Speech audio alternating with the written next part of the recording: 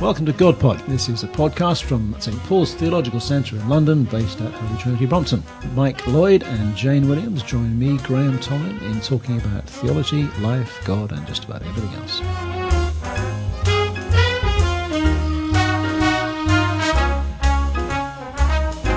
Okay, hello everybody. I was about to say good morning, but it's probably not morning where you are when you're listening to this. But this is GodPod number 42.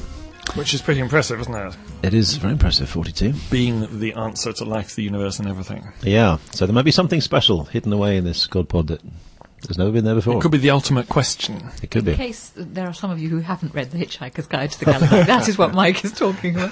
That's right. It's amazing Mike is talking at all, because his mouth was full 5 seconds ago with cake. That's true. Very nice homemade cake. I've made by my own fair hand. Very good. Anyway, so as you can gather, Mike is here. I am. And I'm Graham Tomlin, as you may well know if you've listened to these before. And we have Jane. You do. Nice to see you, Jane. And also we have a guest today who is Pete Greig. Hello. Pete, it's great to have you with us. And Pete is the head of 24/7, which is an amazing prayer network around the world. And it'd be great to hear a little bit more about that as we go along. But Pete, you've just joined the staff at HTB as well, haven't you? Yeah. It's wonderful. Has this changed your life radically? Well, it's just incredibly exciting to be around a community that's seeing so many people's lives changed, society impacted, lots of energy. It's wonderful. So, I mean, 24/7 tends to be a little sort of scruffier around the edges than HTB. And I did have one or two sort of German anarchist Christians email me saying, how can you be doing this? Yeah. But, you know, the kingdom is the kingdom, and wonderful things are happening. These wonderful people, so I'm loving it. And I think HTB is a bit scruffy around the edges since you came, isn't it, really? It is. We're trying to scruff things up. Very good, thank you. Yeah, that's right. So, Pete, do you want to, for those who don't know anything about 24/7 at all, Yeah. I want to give a quick sort of 2-minute summary of what it does and its sort of vision and Sure. direction and so on. Yeah, we're a international, interdenominational movement of people, many of them young people, who are praying. We've been praying continually since 1999. In shifts, obviously. Yes, I look a bit bleary-eyed. Yeah, so I am quite bleary-eyed. And out of all of the prayer rooms that have sprung up, we've seen some really creative missional engagement, and a lot of people engaging with the poor and, you know, transformation of society. So our sort of slogan is prayer, mission and justice. Last year there were over 1,000 non-stop prayer rooms that we knew of. We spread into 91 countries from one prayer room. And it's all an accident. We just started one prayer room in Chichester, wanting to learn to pray, thinking we would go sort of night and day. God turned up and it spread. So. And do people sort of make a commitment and promise they will stay with a prayer room for a certain length of time? How does it work? Yeah, I mean, it's churches or universities, Bible colleges, whatever, businesses, all sorts. And they'll often say, well, we're going to pray non-stop for a weekend or a week or a month or increasingly for years. And at the heart of it is this idea of sacred space, a physical place where people, I think, find it easier to pray. And that's been, you know, for more traditional Christians, that's no great surprise, but my background is sort of as low church can be. And I always believed the Holy Spirit could fill people, and the discovery that the Holy Spirit seems to be able to fill places is fascinating to me. Yeah. And it is it's interesting, isn't it? I mean, I think the comment you were making, Jane, earlier on, that at a time when traditional monastic communities are struggling to get people to sign up for a lifetime of prayer and, you know, sort of hidden away perhaps within a monastic community, that this thing is springing up in a different form. And I mean, have you thought much around the whole, you know, the sort of differences and similarities between what's happening in 24/7 and the traditional monastic model of Christian life? And so on. Yeah, I mean, it was quite early on, actually, that, initially we just had lots of these prayer rooms springing up. And I think inevitably, because great things were happening in the prayer rooms, people were experiencing God, prayers were getting answered. People who weren't believers in God were saying that they could feel God's presence. People started to come to me saying, we want to do this all the time. And I actually panicked a little bit, because I thought, we're going to create these sort of holy huddles divorced from the real world where people just pray all the time.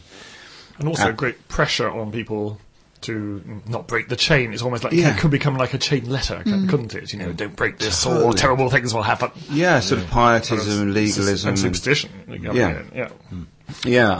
I think that funnily enough, we've never tried to persuade anyone to start a prayer room.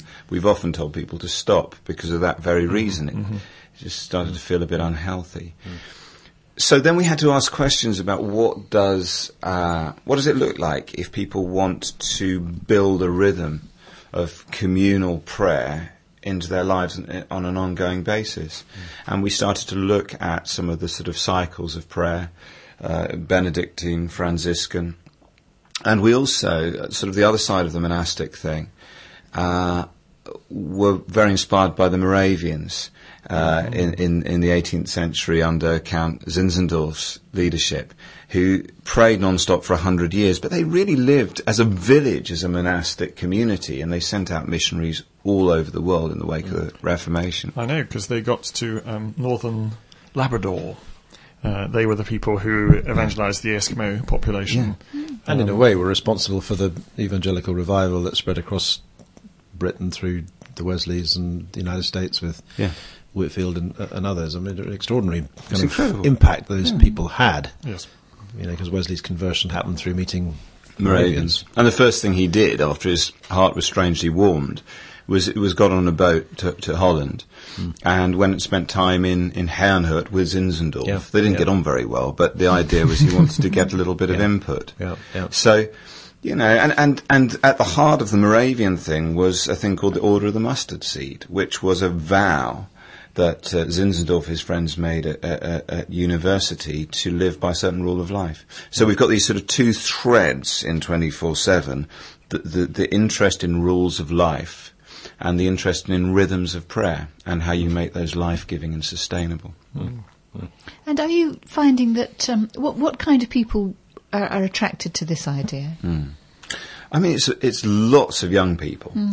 But the range is pretty extraordinary. I mean, in Germany, it really is sort of semi-anarchists in parts. But then, there are quite traditional churches. I'm out next week with one in Tulsa, Oklahoma, which is sort of buckle of the Bible Belt. So right the way along the line. And we had a fascinating conversation recently with some theologians in the Church of Scotland who thought it all sounded wonderful, these sort of prayerful missional communities. But their question was, how on earth do you relate this to evangelicals and charismatics? They must find that very hard, which interested us because that's really where we came from not very many years ago. And I think we're still there, but it's broadening out. It's interesting, isn't it, the kind of anarchist thing, because there's a dimension of the Spirit's work that is, or comes across as, nearly kind of anarchist. It's breaking down barriers, it's doing unexpected, unpredictable things, breaking down barriers between those things which are usually divided, and yet is also the spirit of order and harmony and peace. It's a kind of strange mixture, and if you can get anarchists and traditionalists, that would be a kind of praying together, that would be the real work of the Spirit, kind of doing both its wild thing and its kind of ordering. It's John 3, isn't it? That Jesus saying, those born of the Spirit are like the wind. No one knows where it comes from, where it goes. And I think there is an unpredictability. That's been the story of the last few years for me. I could never have projected this. It's been a wonderful hijacking. What were you doing before all this happened? I was church planting down on the south coast. So we planted 2 churches, really focusing on sort of the emerging culture. One, grew wonderfully, and the other did quite well and then really struggled. And, I'd felt like it was time to pass the leadership of those two new communities on. And I didn't know what to do next, but I did know that my prayer life was rubbish, and I wanted to try and get better at it, and quite a few of my friends felt the same. And that's why we did the prayer room. They all felt that your prayer life was rubbish as well. They didn't feel, they knew. Superficial, The aspect of it that interests me, well, there's lots of aspects that interest me, but one particular one is that, I think our whether it's our culture or our church generally today, we kind of get the contemplative prayer bit, because you kind of feel that, contemplation, meditation, that's a sort of fairly standard thing that people understand and appreciate across culture. The idea that time in quiet and time in sort of reflection on your life and in the light of God and so on is a valuable thing. It changes you. It transforms your own inner life. And that's something we can kind of understand. I think the thing we find harder, these days, is intercession. It's the idea that actually by praying, we change in some way the will of God or God's ability or desire to act within the world. We can kind of understand how praying, I can understand how prayer changes me internally, my mind and my heart and everything else. Understanding how prayer bends the will of God, that sort of, the sort of... But all the research evidence is that although we may understand why prayer is good for us, actually more people do intercessory prayer than do contemplative prayer. Yeah. So actually Right. people Yeah. instinctive, and that's one of the things I wanted to ask Peter, is it primarily about contemplation and deepening prayer, or is it about wanting God to do things, or is it a mixture in these prayer rooms? Yeah, I think it has to be both. And I think people come in through one of the two doors. Some are drawn in through contemplation and meditation, but before long, as you grow in your intimacy, in your relationship with God, and you understand His love, you start to cry out to Him to do things. I was interested to know that, that plane that just landed on the Hudson River, everyone was praying. That was the report. Everyone was crying out to God. At that moment, it didn't matter what denomination, whether you were even a believer, everyone was praying, and some kind of miracle seems to have happened. There is there's a kind of, there is a deep human instinct to intercede, to pray for change, to long for something happening. I suppose when it gets into the sort of theological and philosophical aspects of it, that's when we probably struggle at it. And there's a number of reasons for that, I guess. That God sometimes seems to answer and sometimes he doesn't. Why does He answer some prayers and not other prayers, and why half the time when we pray He doesn't seem to? And you've written on a fair bit on this on your book God on Mute, but I'm just interested in that whole area of how we understand intercession theologically and how it interacts with the will of God for the world. Any ideas? I suppose I just I agree with you that is kind of what people are groping towards. I'm uneasy with describing this as bending the will of God, because I think the will of God is always for the healing of His world, to be active healingly within it, to be bringing it into that order, that harmony, that peace with itself and with Him. That's always His intention. I would prefer to talk, and I'd be interested to hear what Pete thinks about this, in terms of kind of allowing God to work in some way, because He has in some ways limited Himself and limited the ways in which He can work, so as not to overrule human freedom, or I would add angelic freedom either. You would. I would. That means that prayer in some way is a use of our freedom to align ourselves and a bit of our world with His will and purpose, and therefore enables Him to work in a way that He wouldn't otherwise be able to work, given the ways in which He has restricted Himself. So not getting God to work for us, but getting us to work for God. I would say both, actually. I think our prayer in some ways enables God to work in ways He wouldn't otherwise be able to work. Because I think if it's just getting us to work for God, then that's back into the prayer changes me and my interaction with the world. But does it actually change God's direct And that's my question. And how does that happen? And I suppose, just in response to your thoughts, Mike, I suppose I'm thinking of those.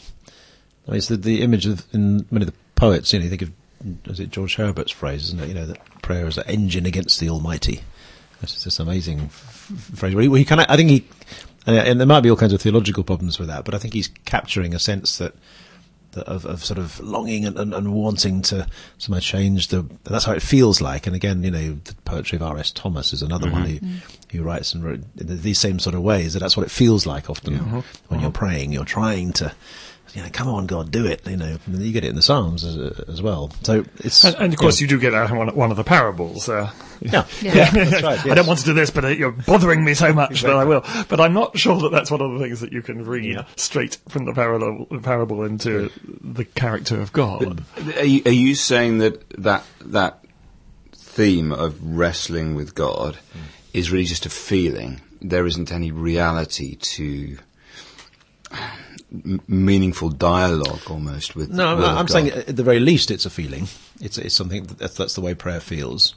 But I guess I'm wondering whether it is more than that. That there is a sense in which, maybe this does tie in with what you're saying, that there's part of me that doesn't want to go down the line of saying prayer is like a kind of slot machine where the more money you put in, the more chocolate you get out at the bottom of it. But there is a sense in Scripture that perseverance in prayer, that kind of ongoing intercession, putting it bluntly, the more you pray and the more desperately you pray, somehow God answers. And so it's but trying that to... isn't always true, is it? And that's part of the problem, because that can then become a burden that you place on the people who pray, so that if their prayers are not answered, it's their fault in some way. They haven't prayed faithfully enough, and that we have all experienced situations in which that pressure has been put on people who are not being healed or not being changed apparently by prayer. Which is why I want to bring the angelic dimension into that as well as the human dimension. That what God can do is limited by the cooperation or non-cooperation of free creatures, but not just human beings. There's another whole dimension of which we're usually unaware. I think there has to be that. There has to be a humility before the natural order as well. C.S. Lewis's thing about miracles have to, by definition, be rare, because of the implications of God continually interfering with the systems that He's put in place. But I think if we back, I think so much of our theology is highly transactional, going even back to Augustine, and that's probably at its worst with prayer, which often becomes this very commodified thing, a way of getting something. I'd much rather have a much more relational theology of prayer, which is what I love about the metaphors of wrestling, of partnership, of co-conspiring with God. And you guys will have to help me, with the theology of that. That's my experience. And even at times crying out to God for miracles, maybe for my own wife's healing, and not seeing what I was asking for, even though all the passion, all the techniques I could summon up, you sort of think, is my wife going to die because I didn't, put her on a stretcher and take her to a Benny Hinn meeting? I mean, am I going to get wiped out on a technicality? You have these terrible thoughts. But in the midst of all of that, I knew God's presence. And I think this is where the longing for miracles and the intercessory piece has to overlap with the contemplative experience of God. And I feel very uncomfortable when those two get separated. I suppose the way I've thought about it is that in some way the way in which God oversees and rules the world, the way He governs His world, is such that prayer is part of the way in which that happens. In other words, that God's sort of rule and governance over the world, God's action within the world, he sort of built prayer into the system, as it were, so that it's vital that we pray, because maybe this is tying into Mike's point that prayer it's not that God can't act in the world sort of separately from prayer. If no one prays, God is still free to do that. But he has somehow built a system where prayer is part of his governance of the world, and therefore there is a sense, if we don't pray, that maybe God is limited. And he's limited himself to how he interacts with the world, and therefore prayer is a way of kind of opening a door, as it were, for God to be active within the world. And so it's not a kind of separate thing; it's a part of God's governance over His world. I also, of course, have to leap to the defence of Augustine. You didn't develop your critique of Augustine, but Augustine is never wrong. It's very important. A second Bible for Jane. And one of the things. What about when he contradicts himself or retracts? What about the retraction? Let's not go into that just at this moment. But one of the things Augustine takes for granted is that prayer is something that connects you more deeply to the community, which is the body of Christ. So it's, in a sense, reconnecting the lifelines of the body of Christ made present and visible in God's new creation. And I think that aspect of it, that it isn't just about me and God. It's about me willingly being part of what God is doing through Jesus Christ in the world. Is an aspect that we constantly, as Protestants, leave out of this talk about prayer. And just to flog a dead horse, in the spiritual realm as well. I mean, you get the extraordinary thing of Daniel praying, and then Archangel turning up and saying, "Sorry, I'm late. I got held up on on the kind of ethereal highway, but your prayers helped me to get through." And the very helpful bit in Romans 8, that a lot of the time when the Holy Spirit praying in us when we don't know what we're talking about, that sense that actually we don't understand why prayer works or what it is, except that it is in some sense our privileged joining in with God's conversation with God in the world. And I suppose it's where there's a continuity between prayer and Christian action within the world. So that, again, one of the ways in which God rules His world is through human agency. It is actually through humans who are entrusted with care of creation, who seek to work for a just social order and for the care of the planet and all of that. That's the way God chooses to do it, through human beings, not despite them and over their heads. And the same with prayer. Prayer is part of that engagement we have with God and the world, part of our being made in the image of God, part of our oversight, our kind of delegated care of creation is, yes, both the tilling of the land and the developing of technology and all the work of art and poetry and so on, all that where we take God's creation and craft it into something beautiful, then prayer is in some way part of that. It's all part of God's shaping of the world through human agency, and prayer is every bit part of that as action and church planting and social involvement and everything else, medical work and everything else. Yeah, that's right. I have a question. It's interesting to me that you never hear in the Gospels of anybody coming to Jesus asking to be healed and not being. You do get that little bit about where he went to a particular place and couldn't do many miracles there because of their lack of faith. But I take it that means they didn't want him to. They didn't ask, or they didn't feel he could, and therefore whatever. We never hear of anybody coming to him and saying, "Please heal me," and him saying, "No, I think it would be better for you if I didn't, because the suffering's obviously doing you a lot of good." And yet we build up a whole apologetic about the problem of evil on how it's good for us. And that's why God allows it. And we have a whole view of unanswered prayer, that God says no in this because it's going to be better for us. Why? Just for the benefit of the listeners, I'm being looked at. You can't see. But they are the theologians here. Defer to their greater wisdom. Yeah. I'm sure Mike has got an answer in the back of his mind to this question.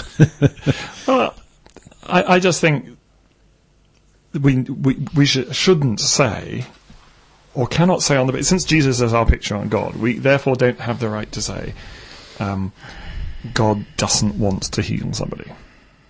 Yeah, I agree. And therefore, unanswered prayer must be about something else. Must be about a world that is cut off, a world that God has limited the ways in which he can work within, and therefore cannot, in the short term, put the situation right unless his creatures cooperate in particular ways. Yeah, I think even the phrase unanswered prayer is quite a blunt instrument. I mean, there are prayers that we all pray that are either foolish or misguided. I mean, the example used is of healing, which I think is a, in a way, in a league of its own. Mm-hmm. If my unanswered prayer simply relates to, a girl I want to marry me, and it can be as passionate a prayer as I want, but I think it was Billy Graham's wife that said, thank God he doesn't answer all my prayers, I wouldn't have married Billy. So, was she praying not to? Well, one hopes not. So, but I think healing is particularly complex because we start to ask profound questions about who God is and about his love. I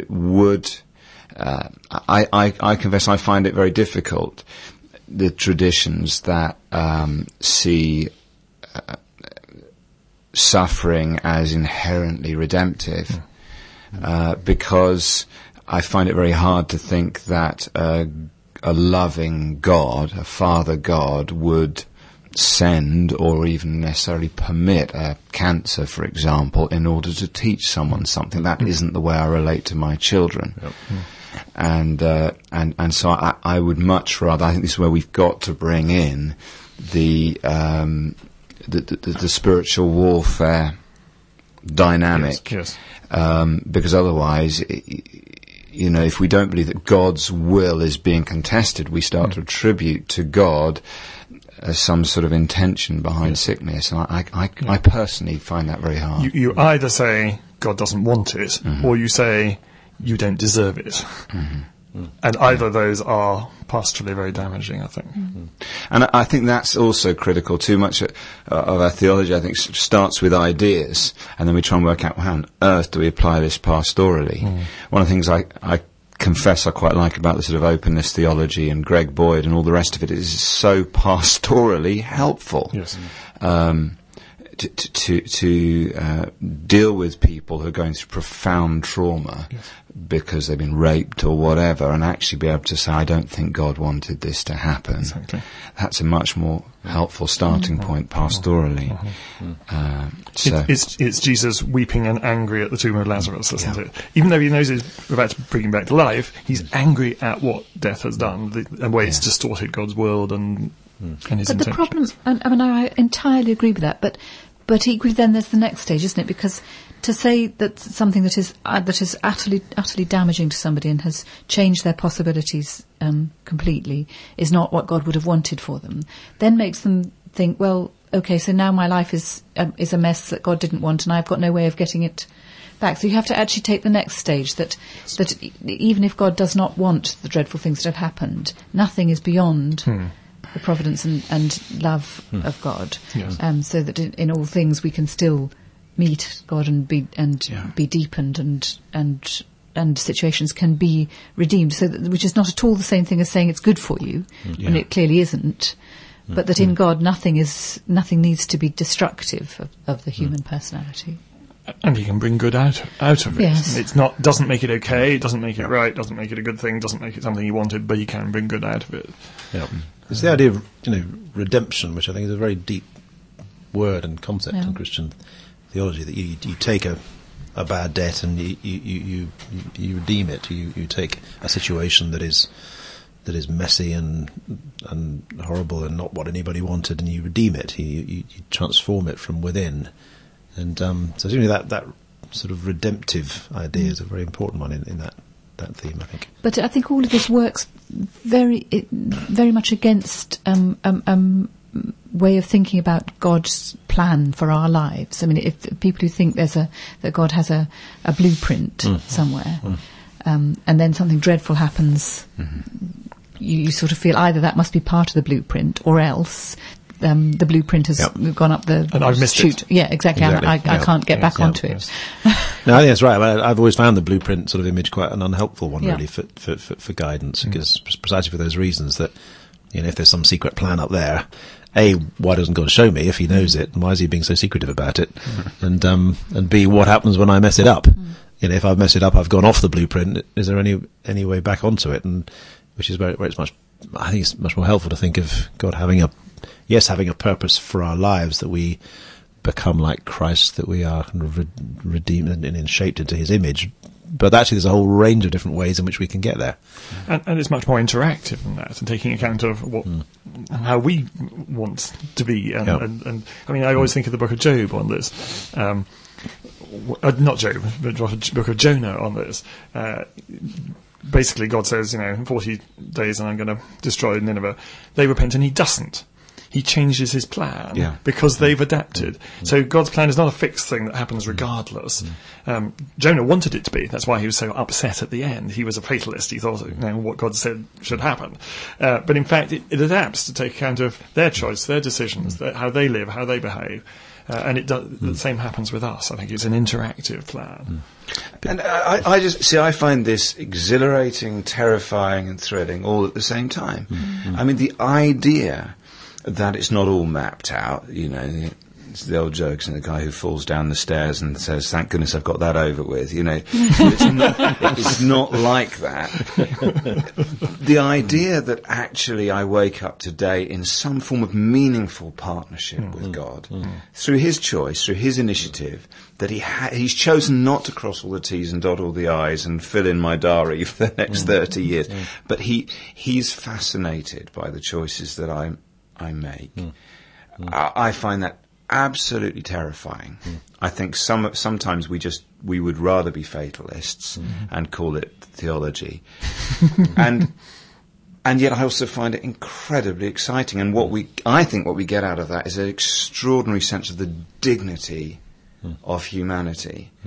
And the responsibility of humanity. And to me, then, we have to go one step further and come back to a place of prayer, of humility, and saying, I need your help. Yes. I want to do this with you. Yes. Well, it's the parental image again. It's the image of father, isn't it? That's what you do with it, with a child. You don't sort of set up all kinds of disasters for them to fall into because it's good for them, nor do you try to control their every moment. But you're fascinated by the way they grow and the decisions they make, and when they mess it up, you step in and you help out, and you help them to get towards the goal that their life is heading in. And you change the way that you relate to them by the choices they make, the decisions they make. Peter, I mean, just one question. I mean, how do you in the prayer rooms and particularly in this whole realm of intercessory prayer, how do you counsel someone who has got into the thing of I've got to pray, I've got to wrestle with God, and gets to the point where they almost get slightly obsessed by that in a kind of unhealthy way, that if I don't do this, all kinds of desperate, terrible things are going to happen. And so you get a sort of sense of guilt landing on people about, how much they pray and so on. I mean, how do you handle that? Well, I think I can personalise it. I think that was probably me at the start. I think subconsciously there was a great big red switch called revival that I thought that if we sort of reached out, one day we'd kind of manage to switch it and something would happen. And the person who helped me most with it was Brennan Manning, who's the sort of... not Bernard Manning. That's not the turkey farmer. No. Although doubtless he'd have had a great deal to say on the matter. Or there are other blue comedians.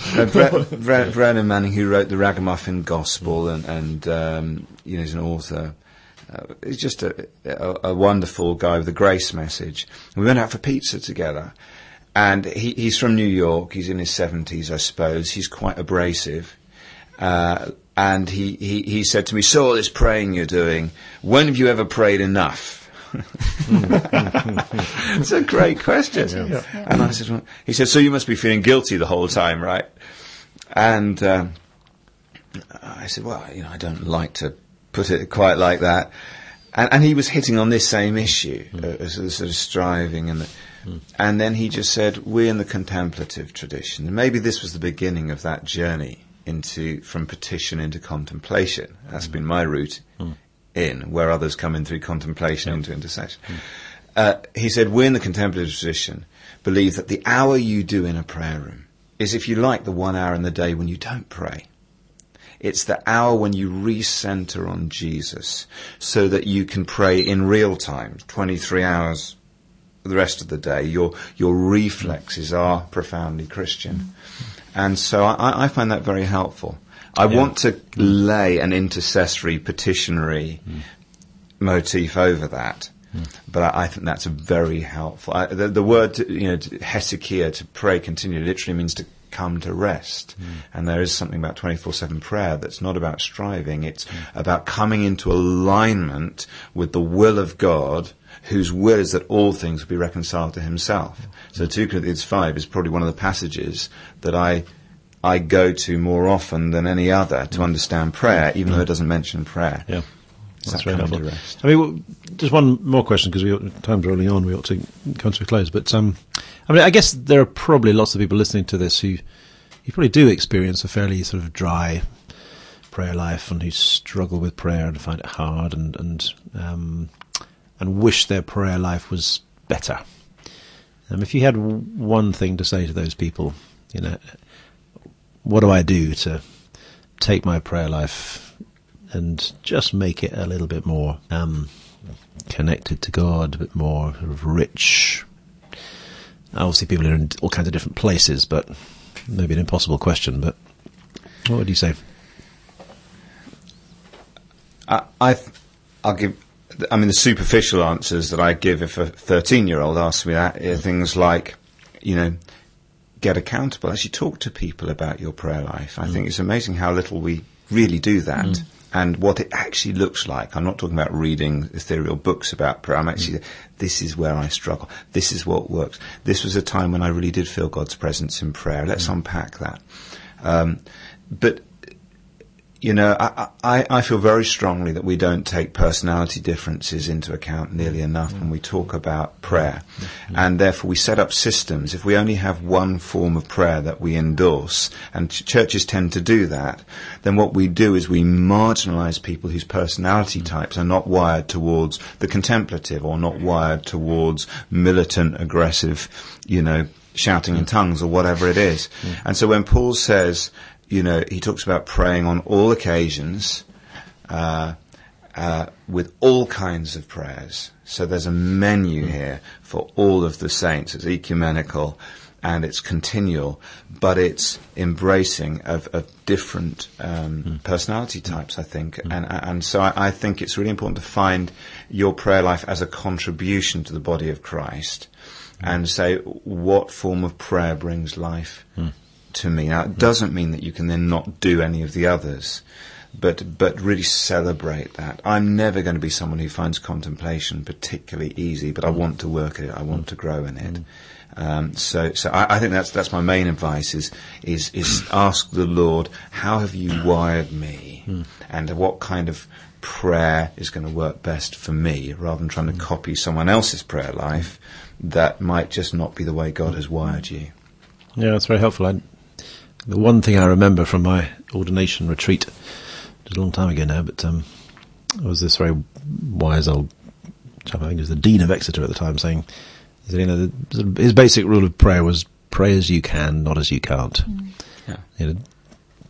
Don't try to keep on praying in a way that actually is not the main way in which you're called to pray. Find a way that you can pray, and work away at that, and then other things may come in, and you find yourself being able to pray in ways that you couldn't to begin with. But it's not a bad little bit of advice, I guess. And also remembering that we are part of a praying community. Get somebody else to pray for you. We're always trying to do things on our own, always. Yeah, so it's my own prayer being part of the prayer of the church, which is going on all the time, every day, and all around the planet Christians are praying, and my prayer is a little voice in that great chorus of prayer to God. Well, we've reached the end of our time, and Pete, it's been great to have you with us. Thank you for your help. Thank you very much indeed. And Pete's written a couple of really good books on prayer, one called God on Mute. You've written a number of other things too. Are there other ones you want to mention? Yes, clearly slipped. Didn't do your homework there, Graham. I've confessed it's the only one I've read, so there you go. It's a very good book. God on Mute, which is about how do we live with faith in the midst of unanswered prayer. Yeah. Very personal book. I wrote a book called Punk Monk, which the strap line is new monasticism and the ancient art of breathing. So that's about some of the things we talked about at the start of this discussion. And Red Moon Rising, which is about the 24/7 prayer movement. Lots of miracles. Yeah, very good. And if people want to find out more about 24/7, the website is... It's www.24-7prayer.com. Brilliant. So thank you, Pete. Thank you, Mike. It's a pleasure. And thank you, Jane. Pleasure. Good. So that's the end of GodPod 42. Hope you got the answer. That's right, hidden Or the in there question somewhere. Could be, will be. So, we'll be back again next time.